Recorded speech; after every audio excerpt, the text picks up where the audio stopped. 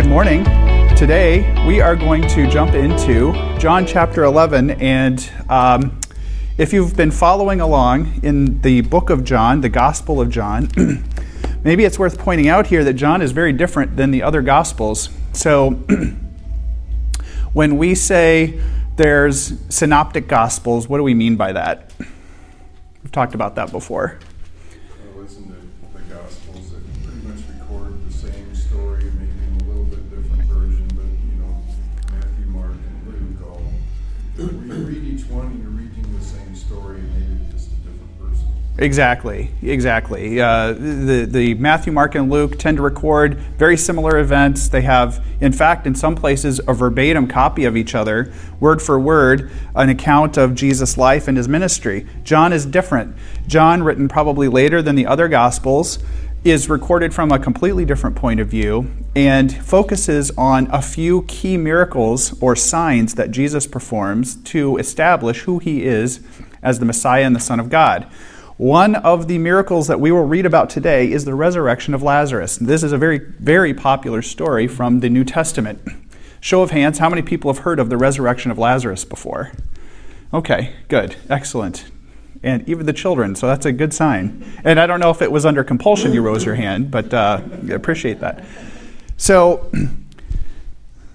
what is let's just start by this. What meaning does raising someone from the dead have to a first century Jew? And I've kind of given you a clue to the passage that kind of talks about where this might have come from in Ezekiel. So just right off the bat, before we read Ezekiel, and we are going to read it, what were the thinking around the resurrection of the dead in the first century? What do we know about that? Okay, so physical resurrection, that could be one aspect of it. What do we know about that? Well, the thinking. Well, to me, I just think, a lot, they have, magicians and, wise men or whatever, and they would, even in Egypt, like, Pharaoh had his wise men, and they could perform some miracles, And so I think that rising some from the dead, that is even beyond, maybe even like Jesus' miracles. Some of them they could be like, oh, well, somebody could do this, maybe. But I think rising someone from the dead is beyond something that a magician can, Definitely did. Right, see, that's what I'm for 4 days. Yeah. Fake news. Fake news. I like that. Yeah? They would probably stage some things like that to make it look like they were. Okay, it could happen. Maybe to kind of, focus on what this would mean to the Jewish people. For the Jewish people, there was different schools of thought around the resurrection of the dead and the afterlife, right? What happens when I die? Right? So the Sadducees thought there was no resurrection at all. So we have this group of people called the Sadducees. They reject afterlife. This comes from the Hebrew word sadduq, which probably means righteous or righteous people. This is a group of people who probably, it's funny because the Sadducees are a group of people that left no writings that we have today. They were a small minority within the Jewish community. The only things we know about the Sadducees are what their opponents wrote about them. So you have to take some of what you read and know about them with a grain of salt, because remember, history is written by the victor or by the person with the bias, right? This happens today with fake news, right? Depending on your source, different people have different biases and different agendas. But but what we can put together from this, Josephus, I've talked about him before. If you're going to be in this class, you should probably know this. This is a Jewish historian of the first century who was kind of played both sides. He played the Roman side and he played the Orthodox Jewish side, but he wrote a number of works that we still have today, which is another amazing thing. And a lot of it corroborates some of the history of the Bible. one of the things he writes about the Sadducees is that they were jerks to both. They were just as big of jerks to foreigners and Gentiles as they were to their own peers. Okay? So he kind of corroborates what we read about them in the New Testament. Now, they were the aristocrats, which means they were they were the wealthy upper class of the Jewish people of the time. And because they were allies of Rome, they were awarded the high priesthood most of the time. So I don't know if we can even say this, many of the high priests of the first century BC and the first century AD were probably Sadducees. Not all of them. Okay?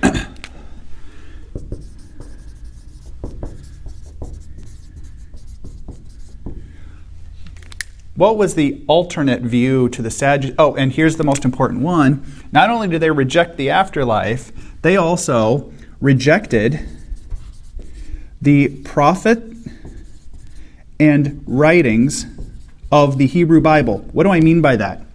The Tanakh, which is our acronym for the Hebrew Bible, is our Old Testament. It consists of the law, the writings, and the prophets. That's the 3 letters of Tanakh. And what they refer to is the law, which is the first 5 books of the Bible. Genesis, Exodus, Leviticus, Numbers, and Deuteronomy. That is the law. That was held as canon by all Jewish groups. All Jews everywhere hold the law, the first 5 books, as sacred canon writings. Then they split. And we have the prophets and the writings. So it's all the other books. It would be 34 books. The other 34 books of the Old Testament, or letters,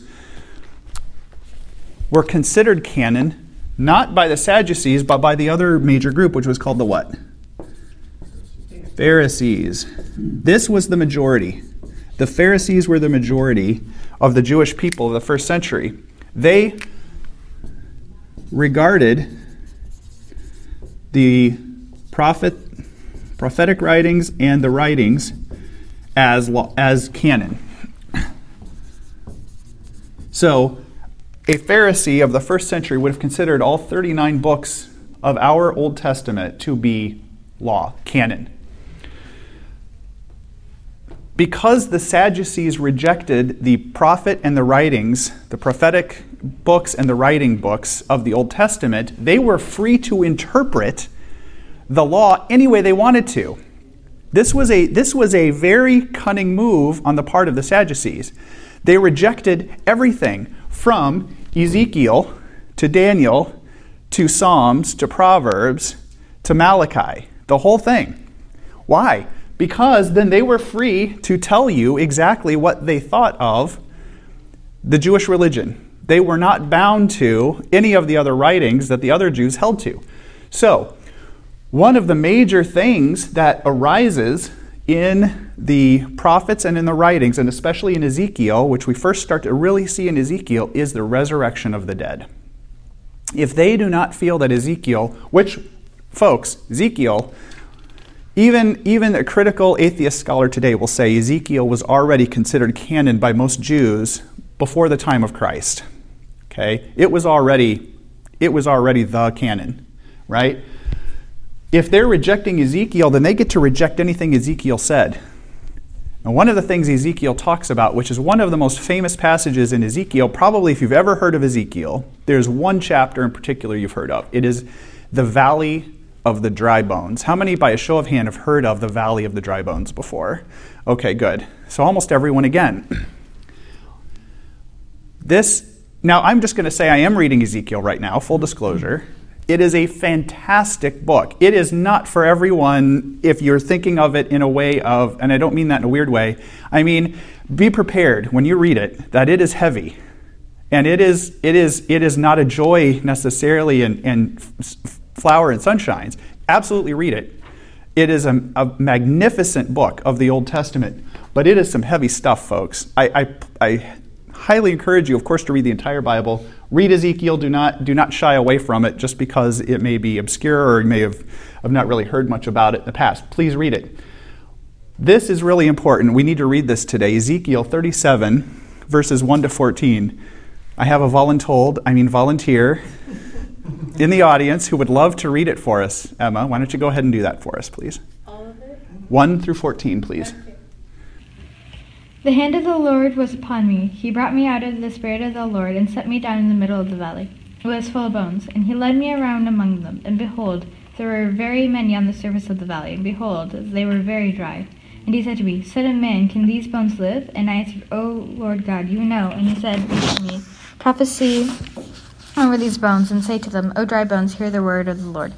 Thus says the Lord God to these bones, Behold, I will cause breath to enter you, and you shall live. And I will lay sinews, like tendons, upon you, and will cause flesh to come upon you, and cover you with skin, and put breath in you, and you shall live, and you shall know that I am the Lord. So I prophesied as I was commanded, and as I prophesied there was a sound, and behold, a rattling, and the bones came together, bone to its bone. And I looked, and behold, there were sinews on them, and flesh came upon them, and skin had covered them, but there was no breath in them. Then he said to me, Prophesy to the breath, prophesy, Son of man, and say to the breath, Thus says the Lord God, Come from the four winds, O breath, and breathe on these slain, and they may live. So I prophesied as he commanded me, and the breath came into them, and they lived and stood on their feet, an exceedingly great army. Then he said to me, Son of man, these bones are the whole house of Israel. Behold, they say, Our bones have dried up, and our hope is lost. We are indeed cut off. Therefore prophesy, and say to them, Thus says the Lord God, Behold, I will open your graves and raise you from your graves. O my people, I will bring you to the land of Israel, and you shall know that I am the Lord.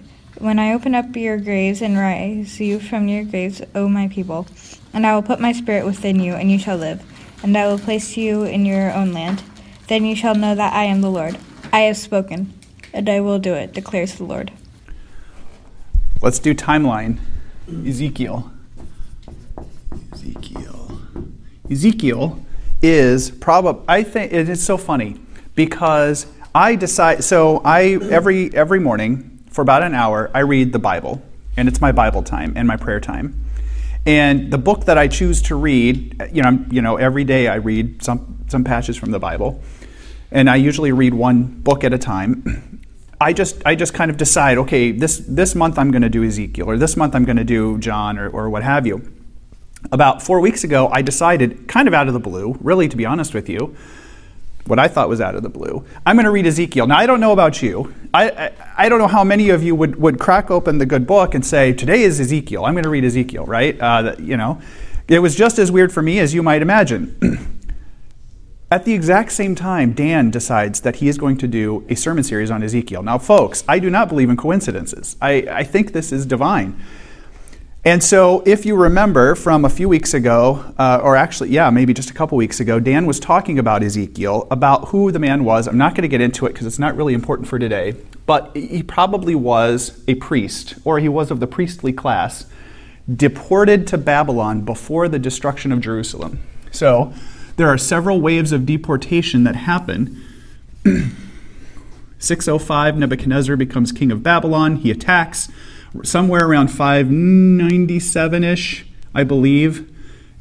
Somewhere in this period, Ezekiel is taken to Babylon as a captive. And he starts to prophesy. So I'm going to just tell you, Ezekiel is almost like a Twitter blog, in a way, of the Old Testament, because in real time, he is relaying to you, the audience, not only the prophecy and oracles that God is giving him, but the real-time information that he is getting from his people back home in Israel. This is a blow-up of Jerusalem, but just imagine, this is Israel right here. This is where he was taken from. He is deported to Babylon, which is about 600 miles to the east. That's a long way in antiquity. That's many weeks' journey by foot or by camel or by horse. So he is way over here, okay, in Babylon, with a group of many thousands of Jews who have been deported along with him, while Judea and Jerusalem is still under the control of the Israelites for the time being. But, long story short, a puppet king is put on the throne. He decides to rebel against Babylon and ally himself with Egypt. Nebuchadnezzar, king of Babylon, decides he has had enough, and he attacks Jerusalem and lays siege to it. He lays siege to it for a year and a half. While this is going on, Ezekiel is prophesying in Babylon, saying, folks, a terrible time is coming. When you think it's bad that we're here and deported, everyone is going to lose their home. Judea is going to essentially be destroyed. Jerusalem is going to be completely destroyed, and the temple is going to be destroyed, and God's glory is going to leave from it. So in real time, he is talking about this to the people. Now, he makes the comment, Ezekiel makes the comment that he is treated like an entertainer by the Jews. They come to listen to him at the city gates because they think he's entertaining, but they don't listen to a word he says. They say, Ezekiel, you're a funny guy, and we like to come and hear what you have to say about, about how we're worshiping pagan gods and about how we're being wicked and awful and how, a man is taking his neighbor's wife. And boy, you're just a silly guy. What are you going to say today, right? But they don't take anything that he says to heart. And Ezekiel, probably as you might imagine, is probably a little bit lamenting about that, right? And so he says, the people treat me as like I'm some kind of show. Some kind of freak show. But in real time, he is talking about the events that are unfolding 600 miles to the west in Israel. Jerusalem falls to Nebuchadnezzar somewhere around July of 586 BC. A few months later, refugees, somewhere around January of 585, counting wrong, backwards. A refugee arrives in Babylon and says, I have terrible news. Jerusalem has fallen. It has been burned to the ground. There are many, many, many thousands of deaths. And the ones who are left are being deported back to Babylon. In real time, in fact, just a few chapters before this, around 33, he says this. It's shocking. It feels like you're reading a news release, breaking news kind of thing. It gives you chills as you're reading it. So why am I telling you all of this? He has been spending the first 30-some chapters of Ezekiel saying, you've got to reform. A terrible time is coming if you don't shape up, focus back on God, and get your life back in order. Now, the most horrible thing you can possibly imagine has happened. The temple is gone. It's not just damaged, it's gone. God's glory has left the temple. In fact, if you read Ezekiel, it is a magnificent account of God's glory with his 4 cherub on his throne and his spirit departing the temple, saying, I'm done. I'm leaving it. Now, how shocking is that to a Jew of antiquity? It's the worst thing you can imagine for the people who are the Orthodox pious Jews. Jerusalem has been destroyed. Nebuchadnezzar didn't just damage it. He made an effort to completely destroy the walls of the city so that they weren't there anymore. And every house was destroyed. So now we get to Ezekiel chapter 37. So now the rest of Ezekiel, he's writing for the rest of his time about the future. Times are bad. They're as bad as they've ever been. They've never been as bad as they are now for the Jewish people. But what's happening in the future? Ezekiel writes a quintessential chapter about what is going to happen, what is the future of God's people on this earth and afterwards. He writes about the resurrection of the dead. The Valley of Dry Bones, folks, is not just a Pink Floyd video. It's not just a weird, movie you might see on an airplane coming back from Europe. This is a fundamental vision that God is providing to his people, saying, you think it's bad, don't worry, you have a future. And in fact, that future includes you coming back from the dead. Not just physically, but spiritually. You will be a nation again. And all of you who have been scattered to the rest of the world, and remember, in the first century, the Jews are scattered. It's called the diaspora. They are in Egypt, and they are in Libya. and they are in Rome, and they are in Greece, and they're in Judea, and they're in Syria, and they're in what we call Turkey today. God is saying, don't worry. I'm going to bring you all back together, and you're going to have a home, and I'm going to take care of you, and you're going to come back from the dead. That's why we read all of this, to talk about why the resurrection of Lazarus is so important. So we're going to skip ahead to the 1st century AD, to the book of John, Gospel of John. And now we're going to talk about this man called Lazarus. So, before I jump into any of that, what questions do you have about all of the stuff I just talked about? Comments?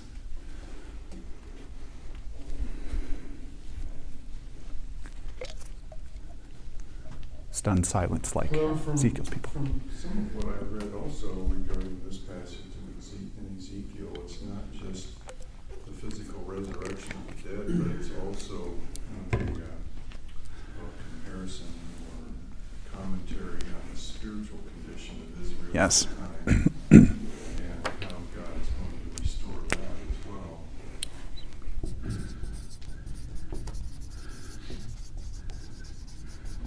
Excellent, excellent, excellent. And as we read about Jesus and his miracles, they often have a double meaning, at least. They often have a physical meaning. I'm going to heal you of your blindness, your physical blindness, but it also means spiritual blindness. I'm going to raise you from the dead. It also means your spiritual death. Maybe I'll ask you, Steve, what do you mean by spiritual resurrection? Or what do you think it means? Well, I mean, in this passage, if you look at where Israel was at the time, they're a house divided. Yeah. So not only, so Ezekiel's preaching to these dry bones because, by the way, these people you were just talking about weren't listening to him, like you said.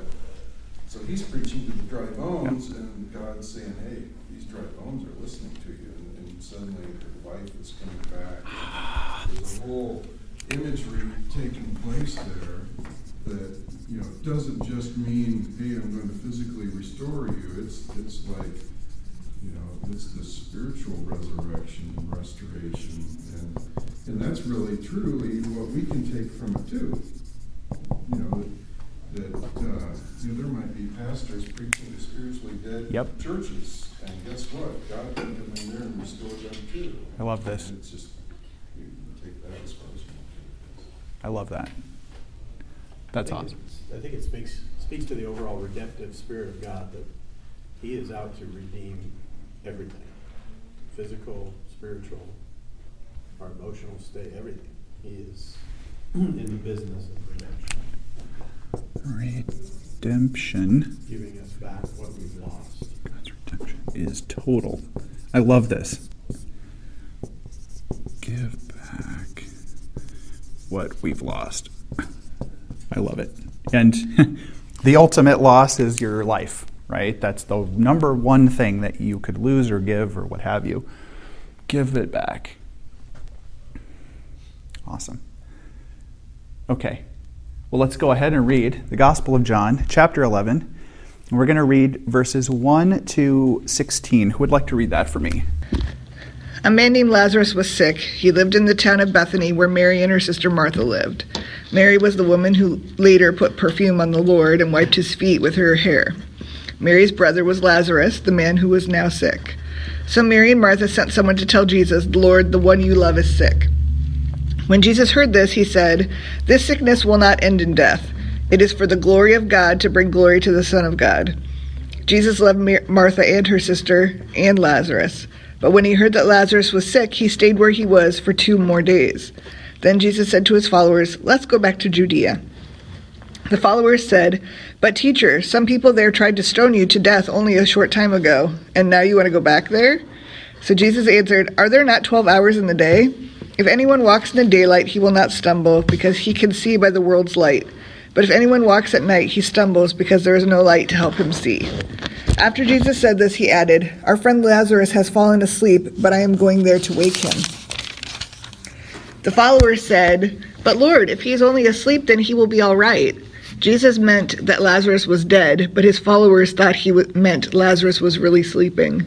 So Jesus said plainly, "Lazarus is dead, and I'm glad for your sakes that I was not there so that you may believe. But let's go to him now." Then Thomas, the one called Didymus, said to the other followers, "Let us also go so that we could die with him." Awesome. Who is Mary and Martha and Lazarus? What famous passage do we know about them? Yes, Lily. When Jesus came to their house and one of them was cleaning and wanted her to help her. Mm-hmm. And she was just listening to Jesus. Yep. Very good, sweetheart. That's exactly right. Jesus makes a visit to his friend's house, Mary, Martha, and Lazarus. Mary is busy attending to Jesus and listening to him, and she famously anoints him with oil, and on his feet wipes her hair on his feet to wipe it off. And while she's doing all of this, Martha, who's slaving away in the kitchen, is complaining to Jesus, "Jesus, why don't you tell her to come help? I mean, I'm doing all the work here, trying to prepare, right, our meal and keep the house clean, and all she's doing is just sitting around listening to you." And when Jesus famously says, "Leave her alone." She's doing what is right. I am only going to be here a short time. This is great. The fact that she cares about me and she wants to listen to me and attend to me, don't take it so seriously. And of course, that's the point at which Judas realizes that this tangent, long story short, this very expensive perfume that's cost a year's wages has been used to anoint Jesus, and he's super pissed off about it. He says that money could have been used for the poor. He really wanted to pocket the profit from it. Yada, yada, yada. He goes and betrays Jesus. John is admitting that his audience probably already knows this story. Why would they have already known this story? In the very beginning it says, "This Mary, whose brother Lazarus now lay sick, was the same who poured perfume on the Lord and wiped his feet with her hair." Why would he start with that if that story isn't even until chapter 12 in John? He's writing it later. Looking back, The other three Gospels. yes, the other three Gospels have probably already started to be circulated by this point, and certainly the story of this has already been circulated. So John is admitting what we can already kind of piece together here, that his writing is coming after those, and he is writing this acknowledging, I have a different story to tell here. I have additional information to share here. Why is it that this is not a synoptic gospel? Because John, the author, if we extrapolate, is already admitting, you already know the stories. You already know the stuff that Matthew, Mark, and Luke have told you. I'm going to tell you some additional content that they have not talked about because it's important. And writing is expensive, and you've already heard it 100 times, so I'm going to tell you the additional stuff you didn't already know. So, here we have what to you might seem like something that may have happened after the anointing, but no, that's not true, because the anointing of Jesus happens right before his betrayal, that his friend Lazarus is sick. And then we jump into this whole thing about Jesus waiting. Jesus waiting. The reports come in, Lazarus is sick. He's got some illness. Remember, this is the first century. I mean, even like today, people get sick, they die. But in the first century, you could die from, just about anything. Bug bite, dysentery. You could get, coronavirus. I don't know. You could get the plague. There's many ways to die in the first century. Lazarus is sick. COVID-1. That's good. I like that. COVID minus. That's good. Right? That's good. I like that. He goes, "This sickness will not end in death. No, it is for God's glory, that the Son of God might be glorified through it." My goodness, just last week, the week before, we talked about why was the blind man born blind from birth? Was it because God was punishing him for his sin or his parents' sin? Remember, what did Jesus famously say about that? He said it wasn't his parents or him that had sinned, it was to show the glory of God. Yes, to show the glory of God. And goodness, you say to yourself, oh, well, he suffered and God just did that. What was the end result for the blind man? He could see again. He could see again. He was healed. He actually had, what's even better is that he understood salvation because of it. He met This is Jesus it. and he was saved. This is it. Folks, in some ways, it doesn't matter if you're born blind. It doesn't matter if you're born crippled or lame or you can't walk or you have a skin condition. That's not the point. The point is, are you going to be saved? Are you going to recognize God and who He is and follow Jesus as your personal Savior? That's what counts, because according to Ezekiel, someday you are going to come back from the dead, and if you did believe that Jesus was who He says He is, you're going to live in paradise. Isn't that way better than a skin condition or blindness? I can go a step further and say we're all born blind. Yes. And we all need that. Yes.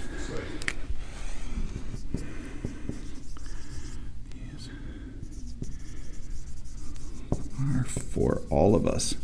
I totally love that. We're all spiritually blind. We're all spiritually crippled. We're all spiritually dead.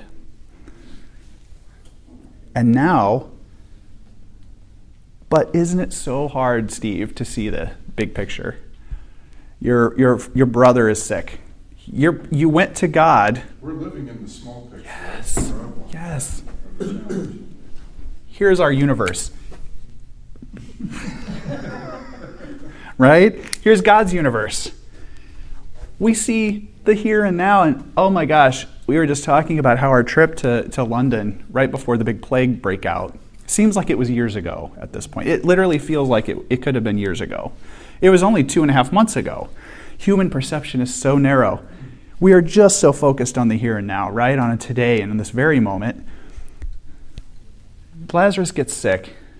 The very first thing that, and rightfully so, that Mary and Martha do is they send people to Jesus to say, our brother is sick.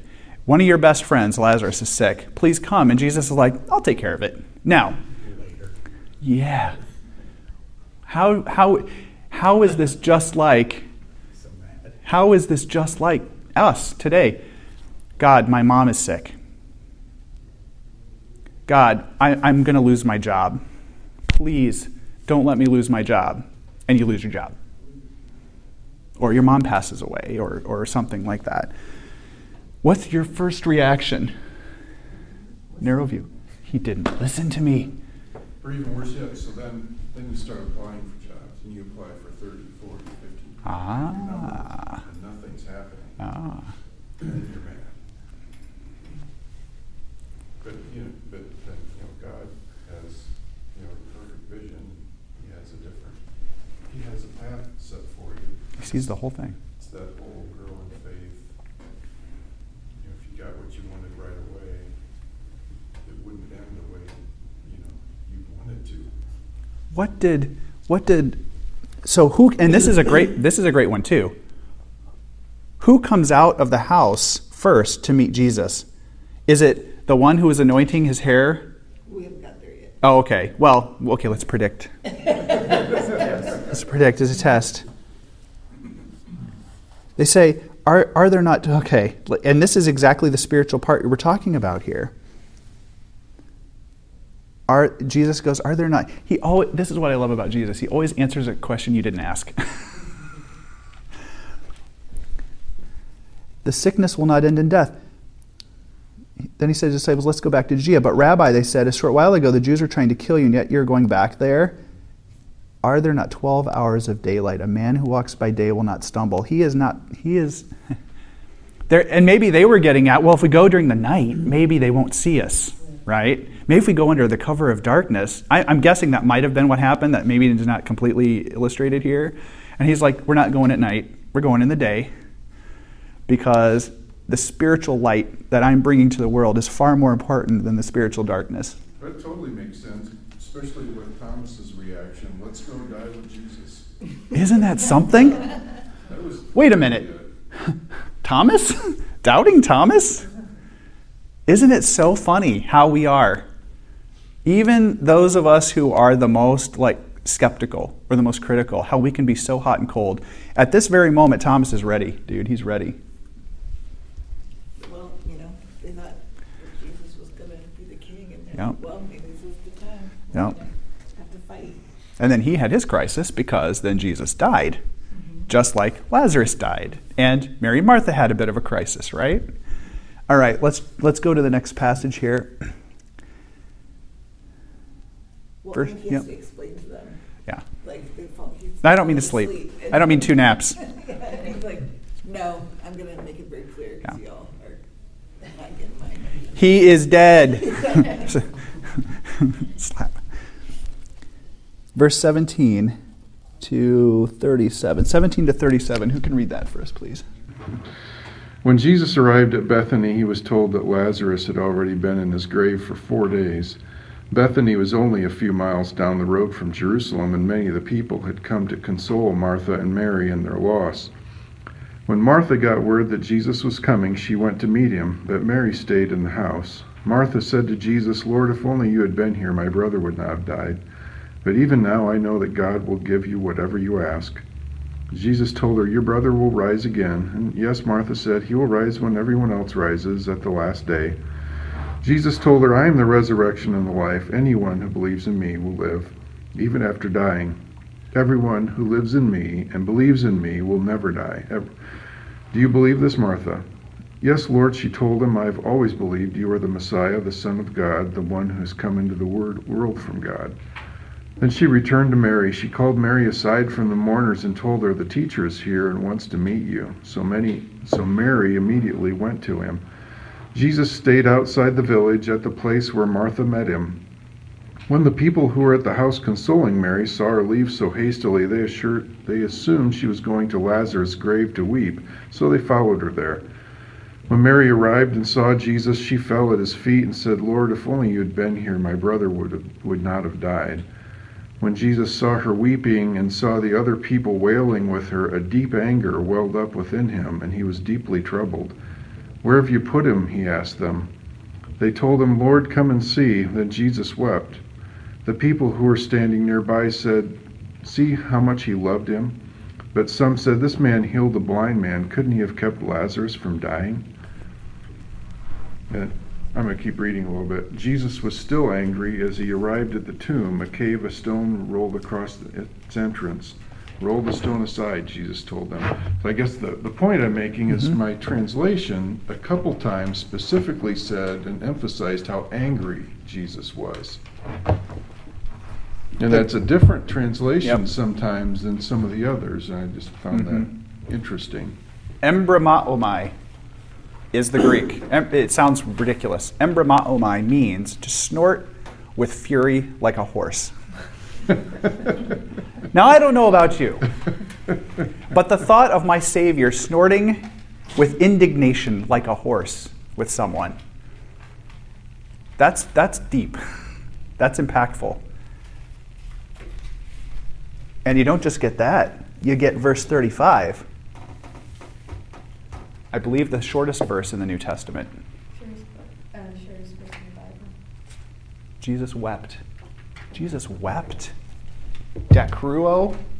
It means he wept with tears. He shed tears. Folks, what God do you believe in that cares so much about you that he would be furious at the fact that not only you died, but that people, about the human condition. He would snort with fury because of the human condition, and because of someone he loved so deeply, he would bawl like a child. Does your corporate CEO feel that way about you? Does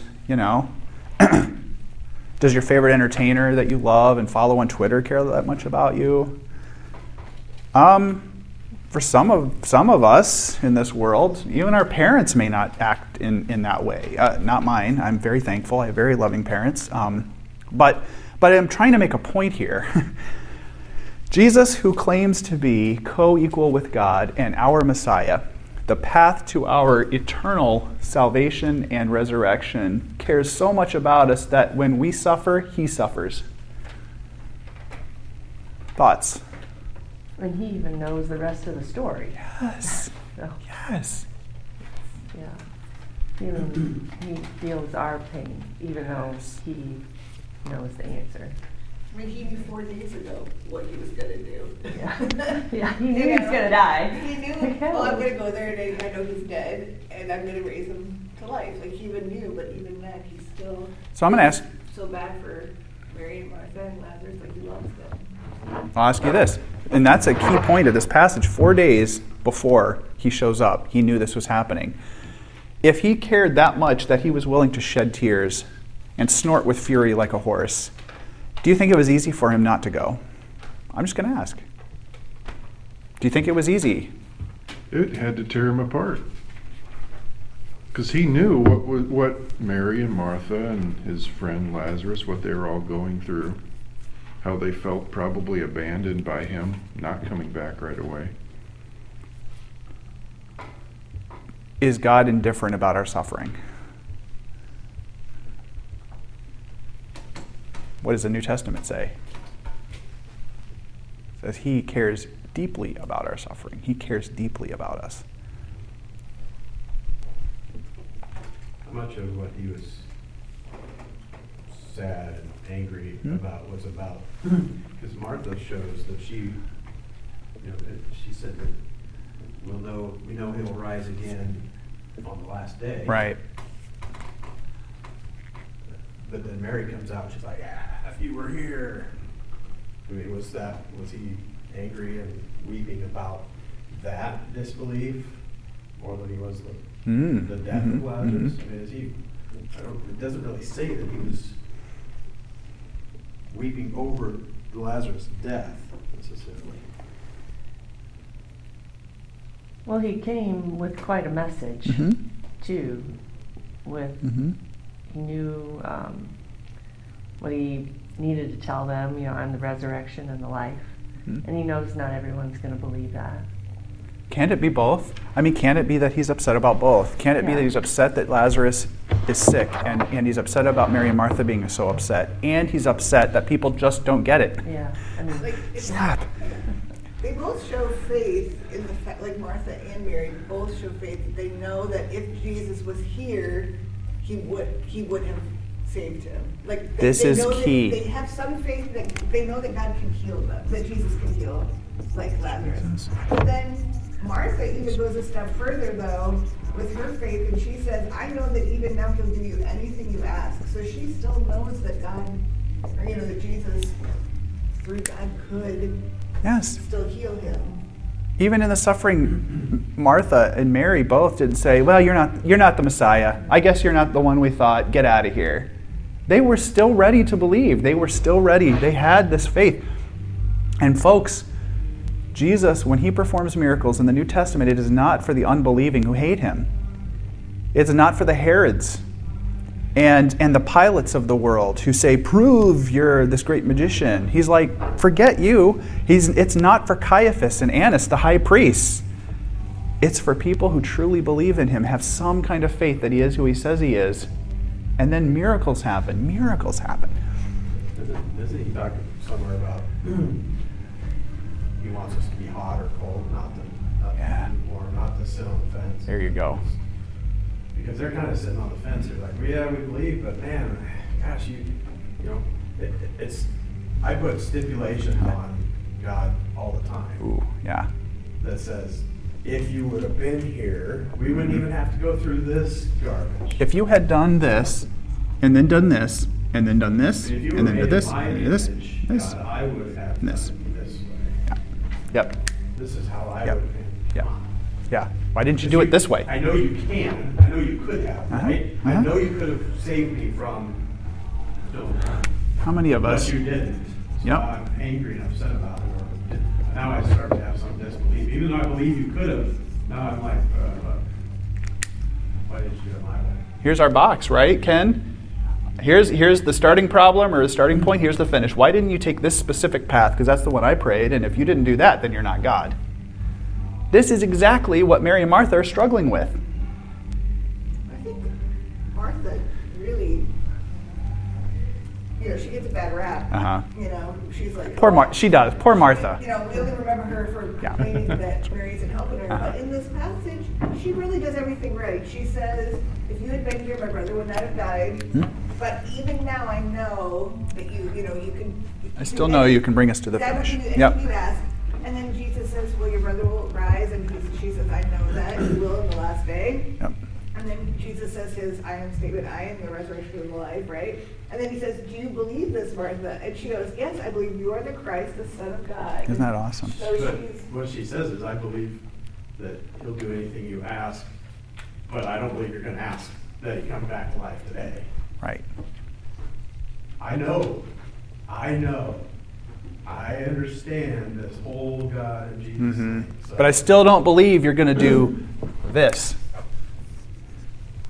And what does he end up doing? I've got it all figured out, so I don't really need more of you revealing yourself and who you are. to Ooh, me. there you go. That's a good one. That's kind of the point I was. I have it all figured out. How often do we pray like that? Every time. Every time. Every I have it time. all figured out. I already got my prayer ready. It's like my speech to the nation. But I already know. Yesterday, when Jim Sox put out that he was, I found that very interesting. He put out that he's jobless, right? I know the backstory. I've been talking with him about it for months. That he's been overstressed of work and stuff, and his doctor is telling him, quit your job, get a different job.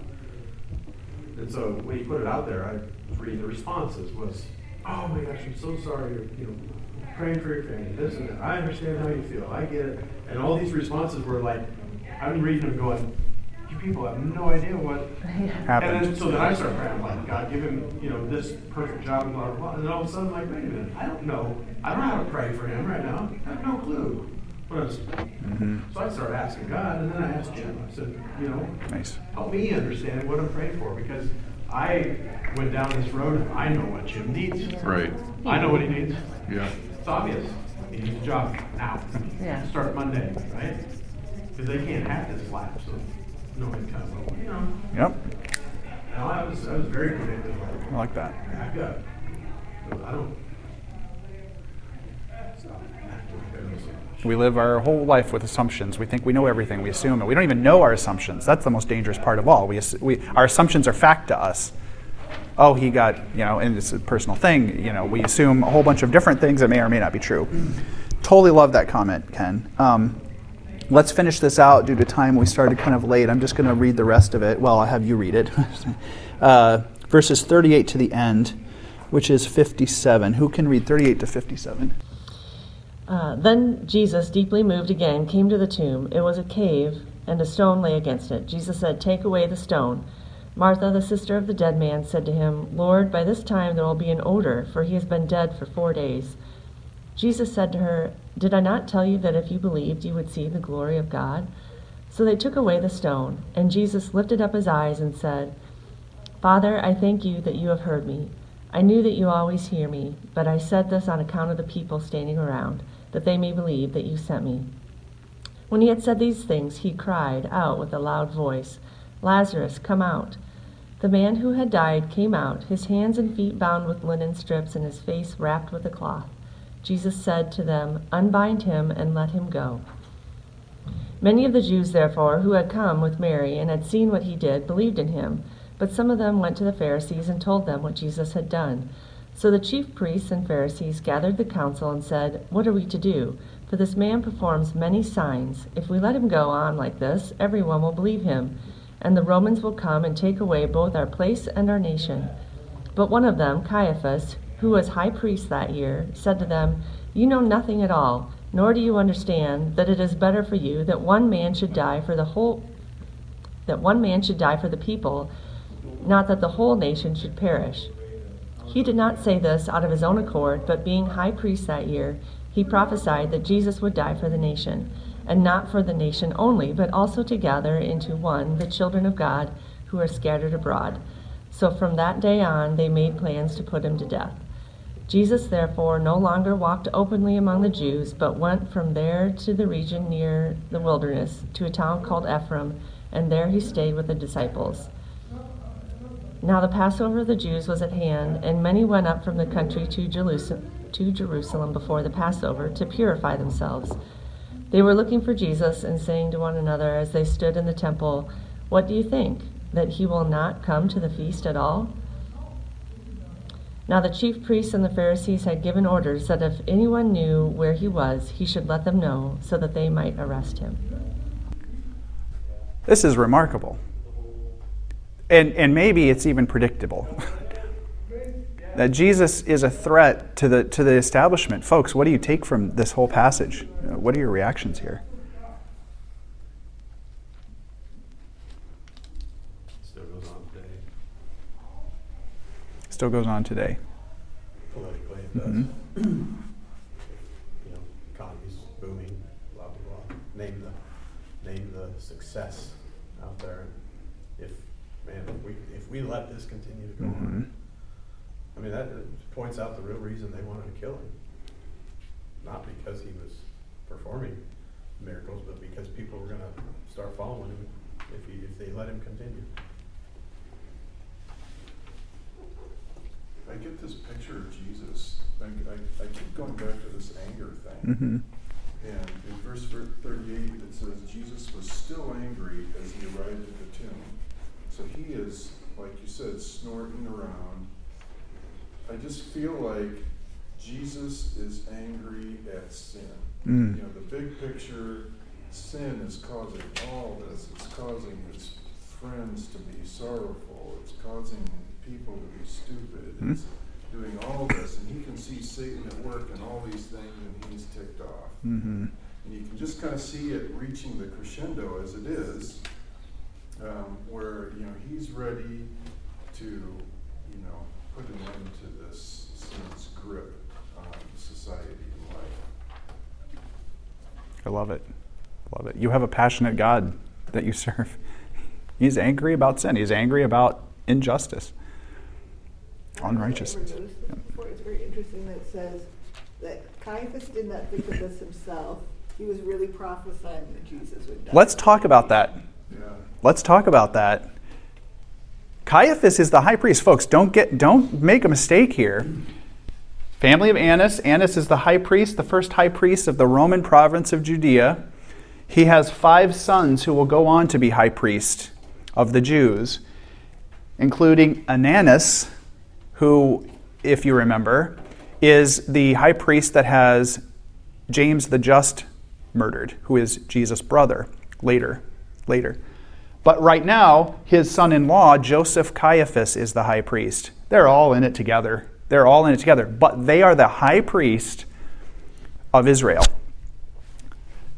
Caiaphas rightly prophesies that Jesus' death will bring the people of God together. He was 100% right. Chills. One of the most wicked men to ever walk the earth was right because he was a prophet of God. He was dead wrong about how and why. It makes me think like God uses, you know, I think we like to think of people as all good or all evil or whatever. Yes. God can use people that we consider like all evil, even to accomplish what he wants to have happen, you know? I don't know. This, if you've ever seen Jesus Christ Superstar, it's one of those bags. It's half right and half wrong. I like Andrew Lloyd Webber's work. This is not a knock against it. I don't feel like this musical was written from a Christian perspective, but he does get right this. The key reason why Caiaphas and the religious elite are so worried is because they think they are going to be destroyed if Jesus goes on the way he's going on. They think that the Romans will see this as an insurrection. Folks, the Jews have just gone through, 600 years of being oppressed by a foreign invader who is itchy trigger fingers, ready at a moment's notice to wipe them out because they are a threat. So this has been going on for a very long time. Caiaphas probably rightfully sees that if some militant people think Jesus is the Messiah that the Jews are expecting, which is a military ruler, and that's where, again, Caiaphas gets this all wrong, and the Jewish elite get it all wrong. They are expecting a Messiah who's a military ruler who will overthrow Rome. That's the perspective Caiaphas is coming from and why he's attacking Jesus out of fear. He thinks that Jesus will raise an army, and guess what? No one can stop Rome. This is the height of the Roman Empire, folks. No one can stop Rome. Caiaphas rightfully knows if there is some kind of military insurrection, they will wipe them out. Folks, this is the second temple by this point, kind of the third. They know if someone starts an insurrection, the Romans will burn it to the ground. And guess what they do in 70 AD? But it wasn't because of Jesus.